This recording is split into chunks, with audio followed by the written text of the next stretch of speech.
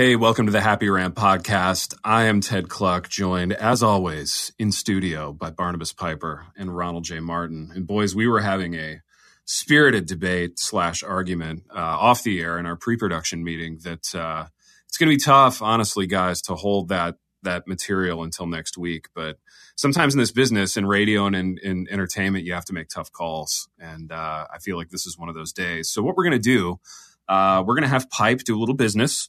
So we're going to give a little promo read from the king of the promo read, Barnabas Piper. The king.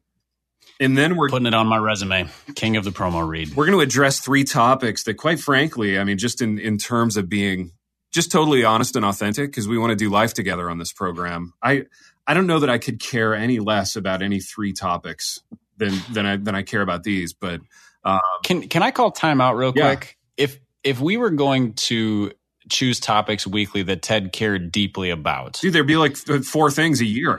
It would be football. Yeah. It would be David Foster Wallace. Yeah.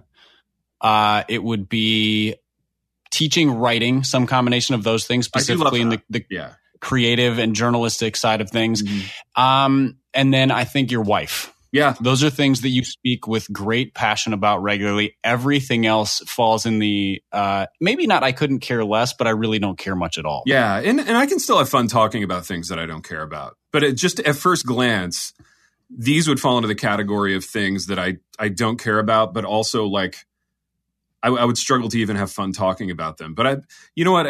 This show always surprises me, boys. That's the great thing about it. So sometimes I go in and I don't feel super pumped about the topics, but then we get into it and we have a good time because we always have a good time. But one thing I know is a good time is a hot cup of Lagares Roasters coffee.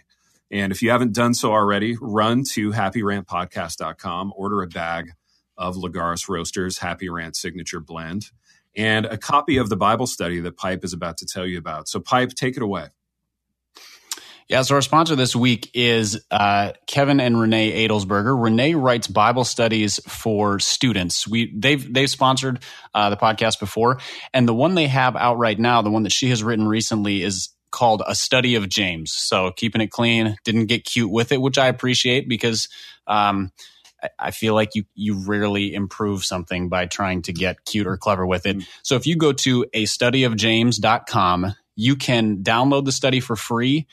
And then she actually has recorded a podcast. So there's 15 episodes, which is basically teaching and walking students through each of the lessons in there. So it's a full study with portions that students can do on their own, portions that are great for discussion. There's biblical background, there's theology, there's application, kind of all the important aspects of these things. She poses some really good, deep, difficult questions about joy and suffering and just the themes of James, if you're familiar with the book, to get students to dig into it. And then the podcast is a great way to kind of guide students through it and even help like small group leaders and youth pastors who maybe don't want to teach or maybe need assistance in teaching. And this is a great way to go about it. And again, it's completely free. If you go to astudyofjames.com, you just go there, put in your email, you get the full PDF download. The podcast is there. You can also get it through iTunes or wherever else you listen to those. I went through the study. I mean, I didn't do the whole thing, but I poked through it, looked at it, and it is it's aimed at helping students grow in maturity, which is kind of the theme of James. So spiritual maturity, maturity in faith, which if you've dealt with any high school students recently, is a pretty valuable and important thing because not a real mature group of people in general. So really good content, really good layout and format.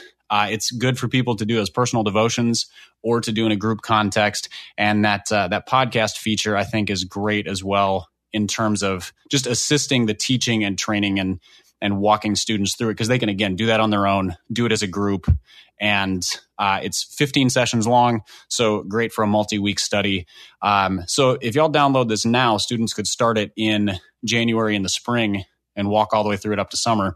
And it's perfect timing. So again, go to astudyofjames.com, download the study. Podcast is available there as well, or wherever you listen to your podcasts, and check that out. And thank you to Renee and Kevin for sponsoring the podcast again. Absolutely. And thank you, listeners, for listening to the podcast. And thank you for those who took advantage of our Cyber Monday T4R experience. Pipe. We sold Yeah. We had brisk sales on Cyber Monday. We did. We had almost 20 people who took advantage of that over the course of Black Friday to Cyber Monday. So beyond the tickets that were already sold before that, we already have a decent crowd coming in April for our next live event. Did you guys go shopping on Black Friday? I went to Amazon, but mostly to share links with other people so that they could go shopping and I could make money off of them. I love it. Pipe, you're a business. I shared a whole bunch of stuff that I wouldn't buy, but I thought other people should to make me money. Ron, I bet you went out on Black Friday. I bet you went to like a hipster like pop-up, right? Oh, baby, no way. Where all these merchants come together and sell their like... Did you go to a Christmas tree farm? Yeah, Ronnie? that's all we do, man. Friday is tree day. We go to Christmas tree farm. We get the house all like gussied up for the holiday. That's all we do. Wow. Sounds amazing. Can you, given your affinity for Christmas, can you do that in one day? Like, I feel like it must be a multi-day project to get your house ready for Christmas. We literally start at 8 a.m. and we finish at about 9 p.m. It's the best day of the year. Do you do the Clark Griswold thing where you cover every square inch of the outside with? No, we're not. I'm not super into the outside. I know that's going to bump some people out. I'm more of a losing listeners as you guy. speak. Yeah, dude. The outside thing is a little weird for me because I don't sit outside of my house and live. So I just care about the inside looking good.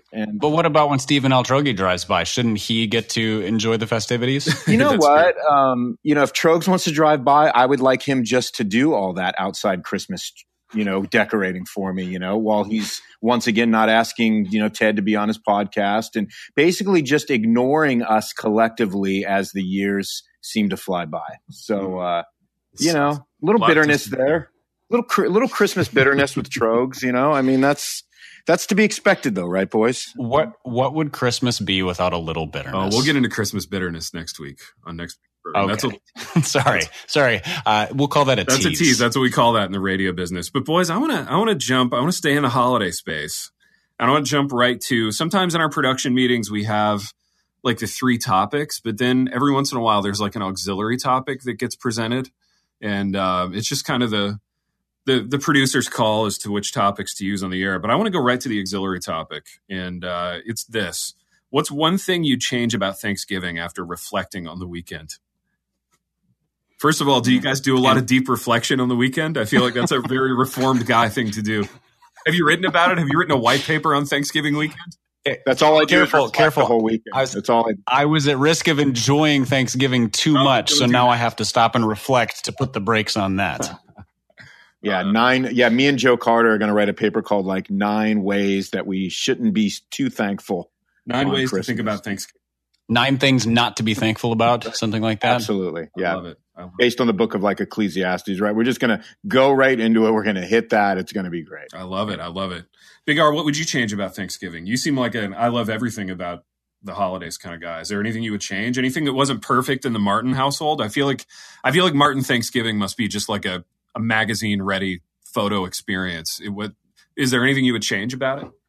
I mean, baby, you know what? It's interesting you asked that because it was magazine, worthy as it always is. A lot of Instagram. How many pictures did you post of? Oh, a lot of Instagram. I was gramming my life that entire day. The Grammys, I call it. It was like the Grammys around here, but for Thanksgiving, and we played a little Christmas music. We were sort of prepping ourselves for the next day. And but I'll tell you what, man, it was a little. Besides me and Big M here, there was nobody else in the house, so it was a little lonely, at times. Dude, you guys went lonely Thanksgiving. That's interesting. Yeah, a little bit. It wasn't until that night that we connected with some friends and did a little dessert. Huh. But so it was. But it was good, but it was a little peculiar, a little quiet, a little peculiar. Yeah, no, I get that. It was a little quiet, right? We watched a little Miracle on 34th. We did a little Macy's Day Parade. We read some books. We did all the stuff. It took about 9 or 10,000 Instagrams. Yeah. But so we were busy. Don't get me wrong here. Our really hands busy. That sounds stressful. Full. Yeah. It was. There was a lot of anxiety that day. Sure. But it was weird not having a little fam in the mix to make things just that much more miserable. Baby, vis-a-vis anxiety, I want to ask you a question, and I want you to be honest with me. All right. I don't even know if you're capable of being honest about this, but you described a scenario that I think is pretty common. The whole like watching the parade, watching a little Miracle on 34th. have you ever had the experience, or if you did, would you even give voice to it, where you settle in for some of those pre-Christmas traditions and they don't feel as majestic as they've felt in the past? And if so, what would you do in that moment? Would you acknowledge it? Would you say it out loud to Big M, or would you just kind of stuff that emotion and wish it would go away? That is probably the best question I've been asked in 10 years. Thank you, baby. I appreciate that. I want to acknowledge Ted is a consummate interviewing professional. Oh my gosh. Here's the thing. Occasionally, as much as it pains me to admit it, I'm missing a little of that magical Christmas holiday feeling. But you know what I do? I do what you said, man. I don't bring it up. I stuff it down. And what I try to do is just drown it out by something that I feel like is going to get me back to where I need to be. You know, whether that's just watching more of the parade, whether that's putting on a vinyl that's going to get me back into the mood, whether it's wrapping some gifts. I mean, something. They're just self-medicating. Like something's going to bring me back home. And so I don't despair. I just do whatever it takes to bring me back home. Are you and Joe Carter working on a GCO essay about that? Not 9 ways to self-medicate if you're not feeling. Yeah, that's coming out Thanksgiving 2019. Yeah, good. Crossway. I have a question, Ronnie, about your feelings about the Macy's parade. Because I realize it's a long running tradition dating all the way back to the Miracle on 34th Street days. But I had it on this year and my kids were watching it, and my 8-year-old looked at me and said, "Dad, this is terrible." And like, this is the thing that's supposed to enrapture children, 8-year-old girls. Yeah. And so I want to know your feelings about the parade, because, I'm not a good judge because I tend to think they just suck in general. But so I recognize that about myself. I can't give a fair judgment. My 8-year-old also thought it sucked. How did Ronnie feel about it? Yeah, again, another great question. I haven't been asked a lot of great questions, apparently, because I've just gotten 2 doozies, and I appreciate that, Pipe. Here's my take on it. I think the parade is typically horrible. I just like it on in the background as I'm walking in and out of the room. I just like the sound of it. It just needs to be part of like the atmosphere. So yeah. Even when the sound is auto-tune? You know what? It's all a part of it. It's just one of those things. It doesn't feel like Thanksgiving if the parade isn't on. And it's not because the parade is great. It's because it's just one of those contributing factors. I got to have it on. Dude, my favorite thing about the parades is the faux enthusiasm that the hosts are required to use. There's something about that, right, T? Tonally, it's just perfect. Like it is emblematic of that time of year. You know what I mean? How do you think the hosts react when it's done? They like throw their headsets down there and they're just like cussing and then saying, "Thank God that's over." And then what do they do? Like, how do they unwind after that travesty? They drink a bottle of scotch.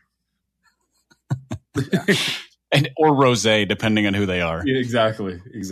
I mean, I don't think they're probably incredibly sad. It's given what they are, given what they're pulling in for their contribution. To they just kiss their paycheck and walk away. Yeah. I don't think they're incredibly depressed about that, but I mean, what the heck? It's just one of those traditions. Yeah, I don't really know, but I definitely don't I don't stand up for it. I don't defend it like it's this magical piece of like cinematic art that everybody should sit down and it's one of those shared experiences though that we're kind of losing as a culture. So I was listening to Pipe, the Ringer podcast, the one with Simmons and Chuck Klosterman on it, and they were talking about how like in our generation there were only like 6 TV channels, so we had all these shared experiences, and like all the references that you make to the 80s and 90s are pretty like universally understood because we were all like, and there were like 30 albums, you know what I mean? Like if chances are everybody in your friend group had like a dozen of these albums that were iconic in the 80s and 90s. So you reference any of that stuff, everybody gets it. But like kids now,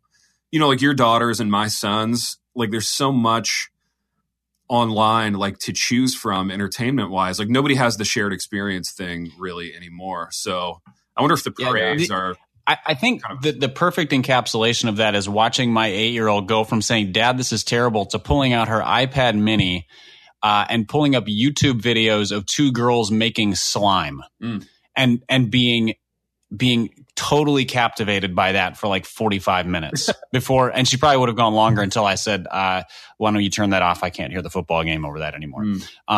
So the kids have gone from parades to YouTube slime videos, and I guess culture is going to hell now or something. I'm not really sure. Yeah, I don't know. What would you change about Thanksgiving, Pipe? Anything?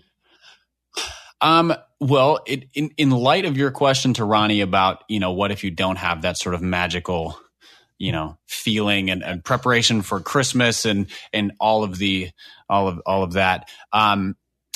I learned many years ago that I am happier when I walk into a holiday with minimal expectations.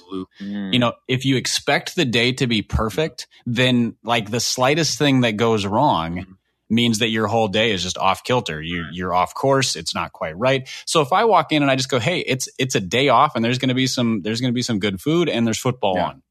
That's a good day.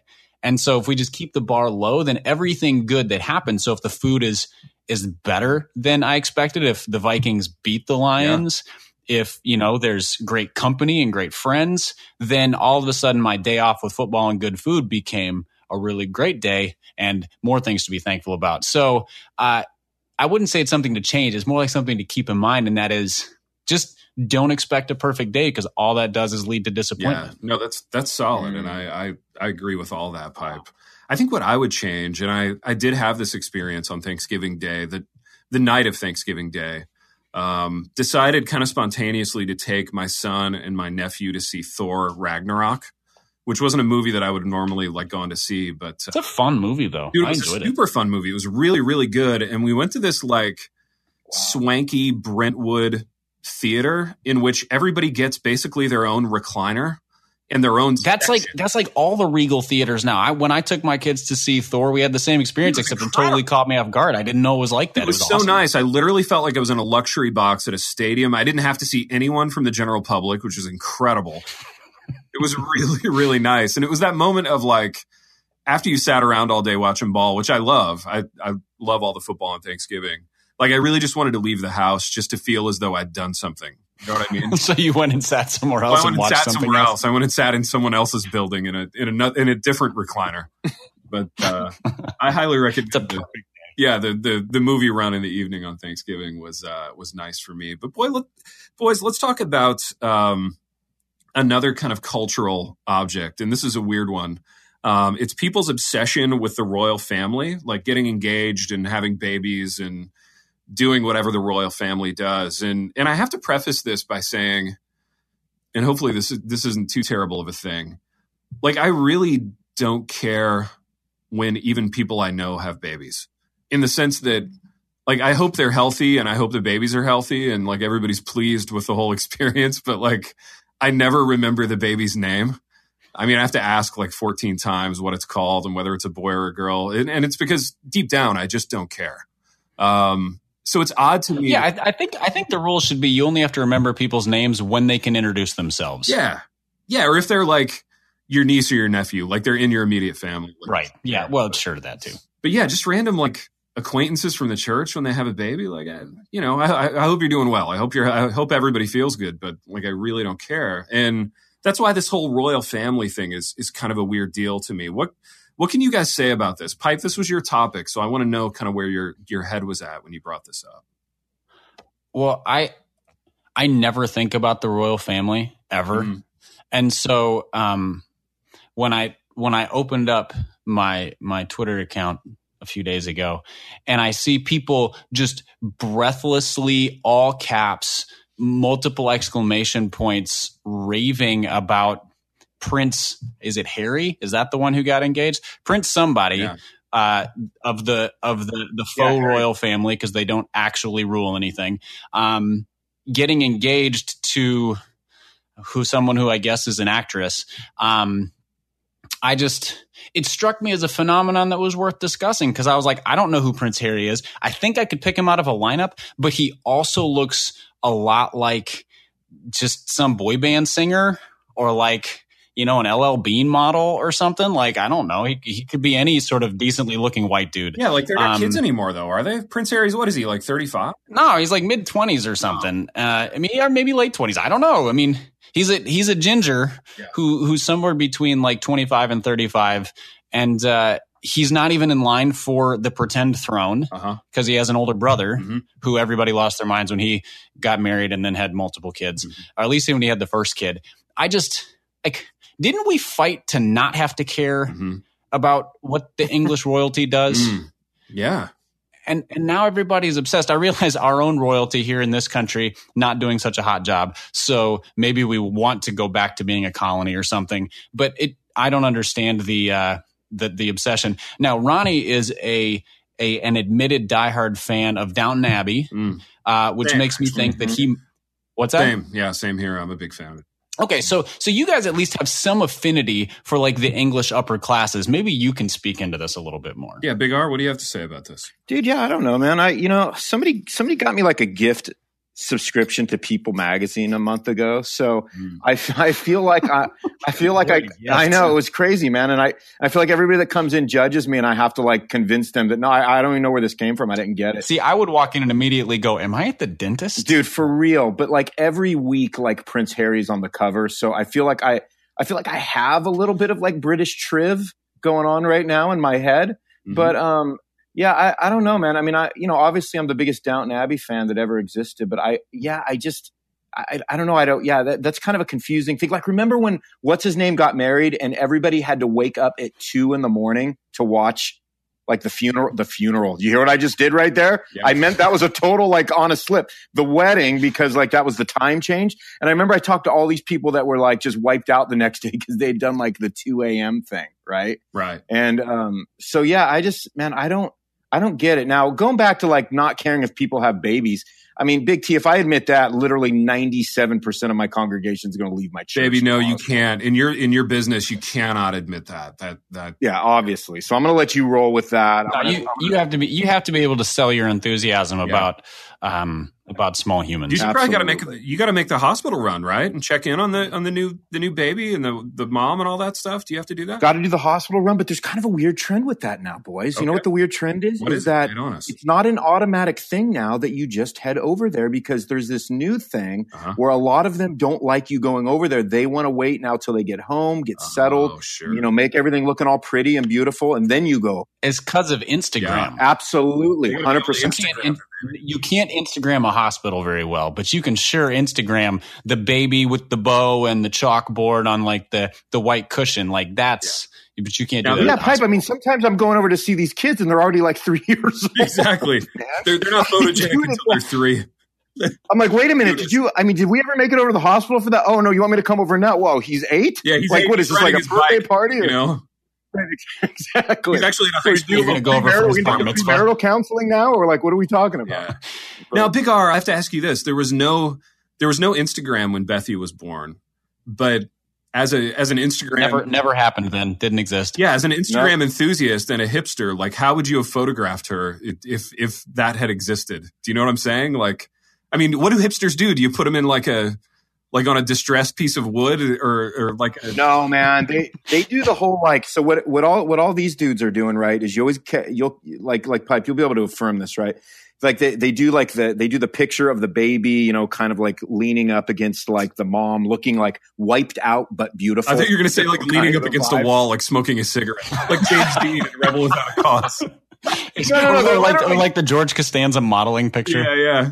I mean, they literally know the baby's like laying on the mom, in sort of a somewhat ish scandalous sort of like picture, like you're seeing clavicle, so like the mom, you can see the clavicle. Like the mom's just covered enough and looking like tired, but then makeup, but still like quasi beautiful. Yeah. Like that's what's going on. Here's the thing: like my lady Big M, I don't think that would have flown, man. I just don't think that would have flown like on any level. Yeah. Get that camera, the something or other out of here. Right. There would have been no cameras. I wouldn't have wanted a camera, right? That's not something I would want to gram out. I'm going to be honest. Big R, I've actually got another question for you. Yeah, throw it out. And I don't want to leave Pipe out of this, so maybe we won't stay too long on this topic. But I want to know, as a fellow Downton Abbey enthusiast, what was it about that show that was so captivating to you? Like what drew you in about Downton Abbey? Big T, what is going on with you asking literally the greatest questions that I've ever been asked in my life? That's such an encouragement to me, because I honestly didn't feel great about today's show. No, I didn't feel good about my attitude. You know what I mean? Tell. But you're pulling it off right now, baby. I just got to be honest with you. Thank you so much. I don't know so here's the thing with me, and I want to hear your take on this. And again, we'll make this quick for Pipe's sake. But man, I was captive. I love drama. Number 2. I loved that you were invested in every single character Every single Yeah, character had a story, and it was a Very story that you were like deeply interested in and invested in. And dude, what show? I mean, I've never seen a show where I've cared that deeply about every single character. Like wow. Really? That to me just did it. And I hate explosions, and I hate like crashes. I hate all that stuff. This Downton Abbey is everything I love about television. It's pure drama. That's all it was drama, and that's what I love. That's true. That's true. What about Favorite you, character? Oh man, I love Bates, man. It's hard for me. Bates. I mean, Bates. I love Lord Grantham. Is that Norman Bates? Oh my God. You know what? Ted, can you answer the question? What did you love did we even learn his first name? Like, what was his first name? Like Don or like Bob or Robert? It was Robert. Robert. It was Robert Bates. Yeah, you were right when you said Bob. Yeah. Oh, Bates. No. Bates wasn't. No, Lord Grantham was Robert. Wait, what was Bates's? Dude, they always just there are 1,000 women listening to this screaming the answer to you right now. I can hear them. I'm looking it up right now, man. I'm looking it up right now on the old. It's gonna drive me crazy. I know it's crazy. It's driving me crazy. While you're looking that up, I want to tell you about my John Bates. That's who he was. John. Okay. Yeah. My favorite character was Mrs. Patmore in the kitchen. Yes. Did you not love Mrs. Patmore? Oh, I loved her. No argument there, man. No argument. Sweetheart, man. Just such a sweet lady. I don't know. I love the show for all the reasons that you did. I just love a good story. I love good characters. I'm a character and dialogue guy. Absolutely. So I'm not even so much like a plot guy, but they all had these really interesting storylines, and the set design was really beautiful. The costumes were beautiful. It was just great show. Not to redirect entirely, but you said you're a character and dialogue guy. So how do you feel about Aaron Sorkin shows? I like Sorkin. Yeah, I like Sorkin. You do? A lot. Okay. Sorkin does well with like big casts, lots of different characters. I feel like his dialogue is really strong. So yeah, Sorkin he's Give me an example of Sorkin. I'm blanking out. The West Wing, Newsroom. Yeah. Oh, that's right. Okay. I feel like he can juggle a lot of characters. Like he could have written Downton Abbey. You know what I mean? There's just a lot of characters, a lot of stuff going on at once. Only if they talked 1,000 times faster. That's true. And were much pithier. Yeah, he's very pithy. He's a quippy. I don't know, man. Those Brits talked pretty quick, man. They're pretty swift in Downton, man. They did. You know? Well, I've watched like 2 episodes of Downton, and I have zero feelings one way or the other about it. I'm just unfamiliar. Yeah. But Sorkin shows I can't stand, which makes me that would be my unpopular opinion of the day, is that Aaron Sorkin shows aren't very good. I've never watched anything like West Wing. It's just the topic doesn't interest me. But they're exhausting. Like I get done with an episode and I'm just like I don't want to hear any words for about 5 more hours. That was half a day's worth of words in 45 minutes. Now, Pipe, it's more of a personality thing, Pipe. Yeah. I can understand why you would feel that way, actually, and I feel that way too as an introvert who like.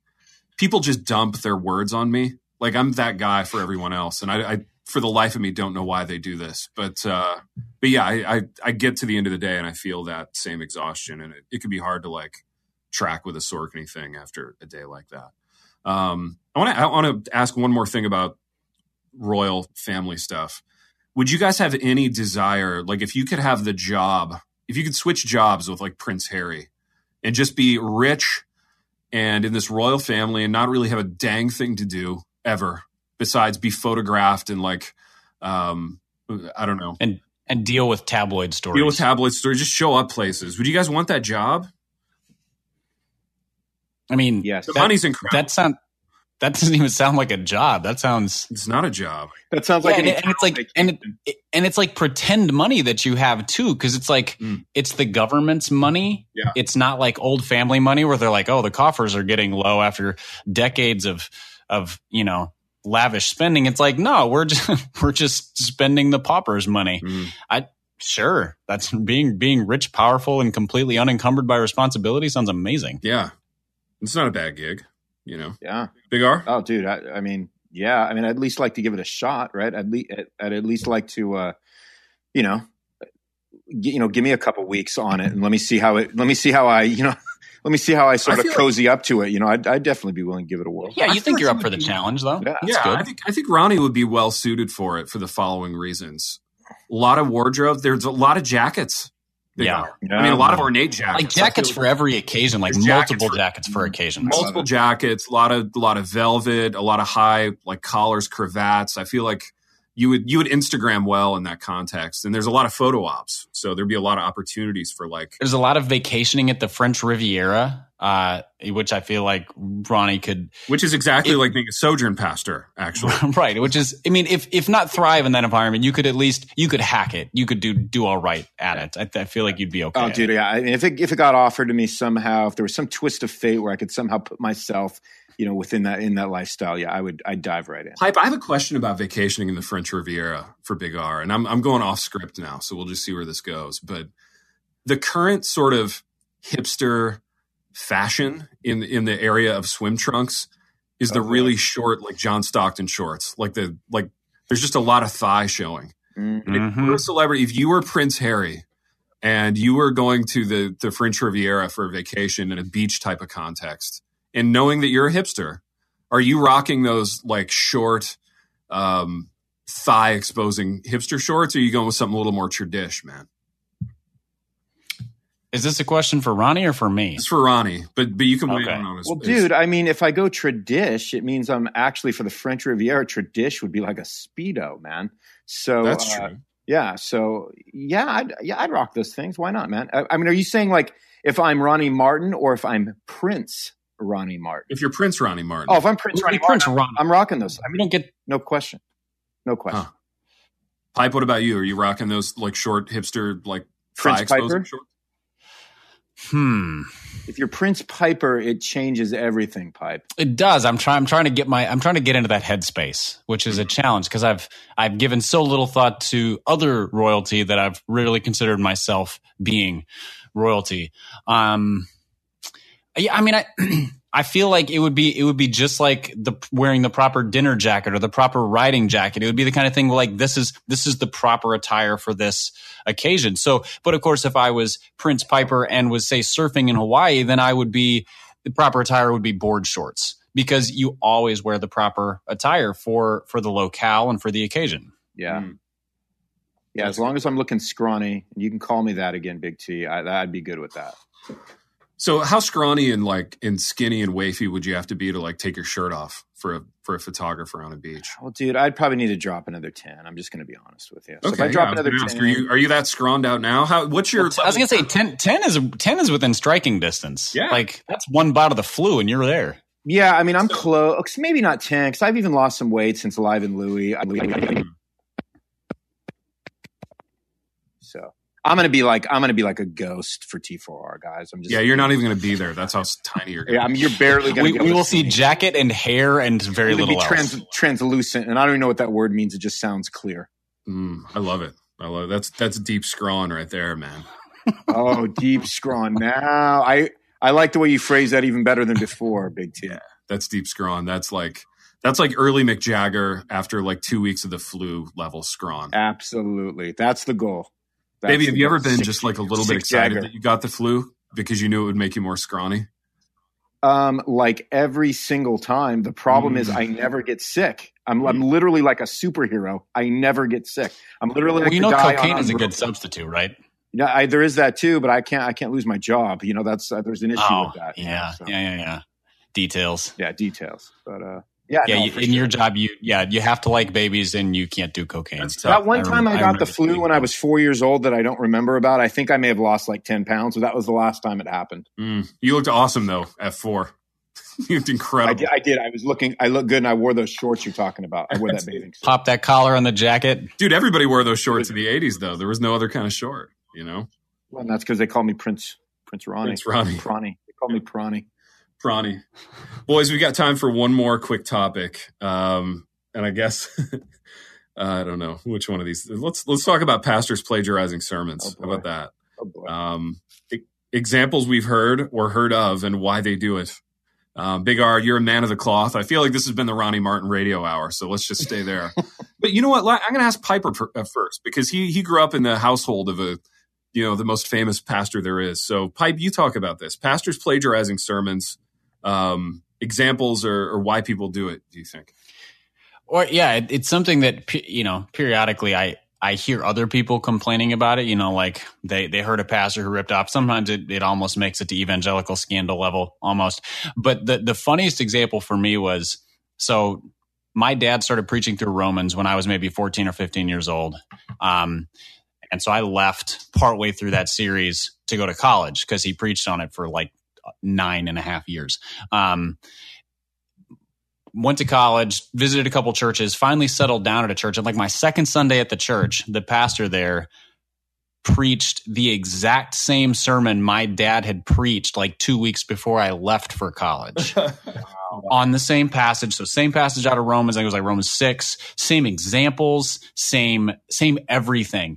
And it just ripped it off straight through. And it was, I just sat there and I was like, man, this sounds really familiar. I feel like I've heard this before, because I wasn't probably listening to my dad that closely at the time.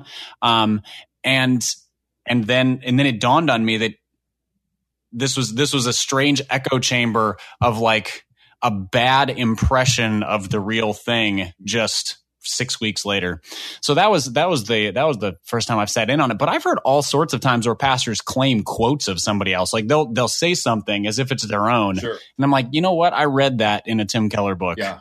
That's not yours. Mm-hmm. Or I happen to know that G.K. Chesterton said that first. And that it's just a regular thing. And I always find it kind of pathetic. Yeah. Does your dad get tweaked about that? Like if you called him from Wheaton College to say, Dad, I'm all moved into my dorm and I love college. And oh, by the way, I went to church on Sunday and I heard a guy totally rip off your sermon. Like, how does John Piper respond to that? My dad is a cyborg. Uh-huh. And so he attaches very little emotional effort to anything he cannot invest in or resolve.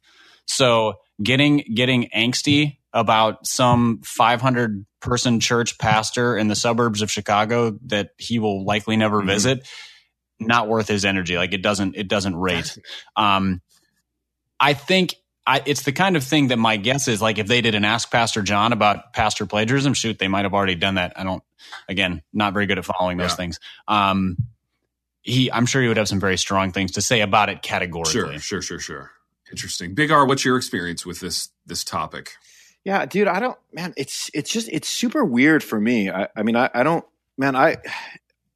coming from an artist background, that would be the worst thing in the world for me. And sometimes you say things, you don't know where you got them. And, obviously that happens in this business, right? Because we're all kind of saying the same things.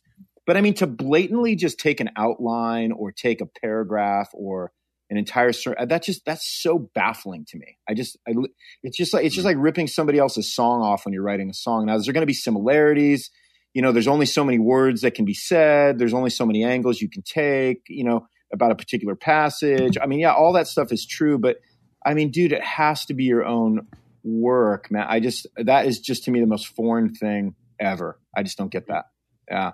But I haven't had any experience with it in terms of like meeting. One time I had a friend that said, hey, I was like, I didn't have any time to prep this week. So I grabbed a Tim Keller outline and then I filled in the blanks. And I literally said, I don't know if I can be your friend now, man.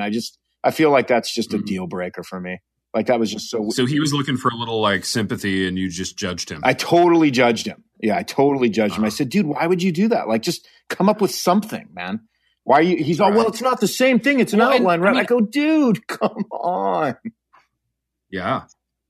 See, and I'm even okay with that if it's made clear. So like if he was to get up there in front of people and say, hey, Tim Keller preached on this passage. He had an outline that I found really helpful. So I built this sermon based off of that. Like, okay, that's fine. Who's going to admit that though, right? Right. Yeah. Just like if you pull a quote and you don't know who it's from, you can just say, hey, I heard this quote. Absolutely. Instead of trying to sound clever by just saying it as if it's your own words. That's what bugs me. It's just like plagiarism in any context where it's just lazy and dishonest. But it's especially strange when pastors do it because it feels a little bit more like they're trying to get credit for their performance instead of saying something beneficial to the listener. Pipe, why do you think pastors like do it? Like, why do they almost, I feel like there's like a sense where they feel like they can justify it more than like other people that are plagiarizing things. Why is that? The same reason. I think it falls in line with all sorts of sort of dishonest thievery kinds of things where it's just, it's comfort, it's reputation, it's laziness. Is it because they're preaching truth? So like if somebody rips off a Johnny P sermon, it's like, well, dude, at least it's like, at least it's solid. At least it's truth. Like it's almost like Paul gave him the go ahead when he's like, it doesn't matter what the motivation for preaching the gospel is, as long as you preach the gospel. Like it doesn't matter who said it first or who gets credit for it, as long as it gets said. Right. So by all means, rip off somebody else's stuff. I mean, and it is a strange thing to treat sermons as intellectual property. My thing is that I think it usually gets done either because people don't want to do the work to study a text, so there's just the laziness aspect, or because they want the credit for it. So it's a reputation credit issue, as opposed to just recognizing that what matters here is what is said and who hears it, not who gets the credit for it. Because if you're stealing quotes from prominent pastors and claiming them as your own, or examples or whatever it is, it's so easy to take literally 1.5 seconds to credit that to somebody else. But the only reason not to is because you want people to think you're the one who came up with that. Totally. Boys, we have done what we always do in this program, in that we've wandered to and fro throughout these topics. And I will say this, I had a lot more fun with today's program than I thought I would. So that's really good to hear. Yeah, no, it is. And thanks to you both for that. That's the magic of this program, boys, in a nutshell. The magic of Christmas. Big T. What's that? It's the magic of Christmas. It's the magic. We'll get to that next week, baby. That's permeating the air right now. That's why it's all happening. That's a little teaser for next week. Always promoting, though. I love your spirit. I love where your head's at business wise, because you're on top of this promo thing. But boys, I have to sign off. So until next time, Rachel the Held Evans. The Happy Rant is brought to you by Resonate Recordings. If you go to resonaterecordings.com, you can see the full range of services they offer. So if you're considering starting a podcast, they are the ones we recommend going with. Again, go to resonaterecordings.com to see their prices, to connect with them and ask any questions, and to see what they can do to help you launch, edit, master, and improve your podcast. Again, go to resonaterecordings.com to see what they can do to help you launch and improve your podcast.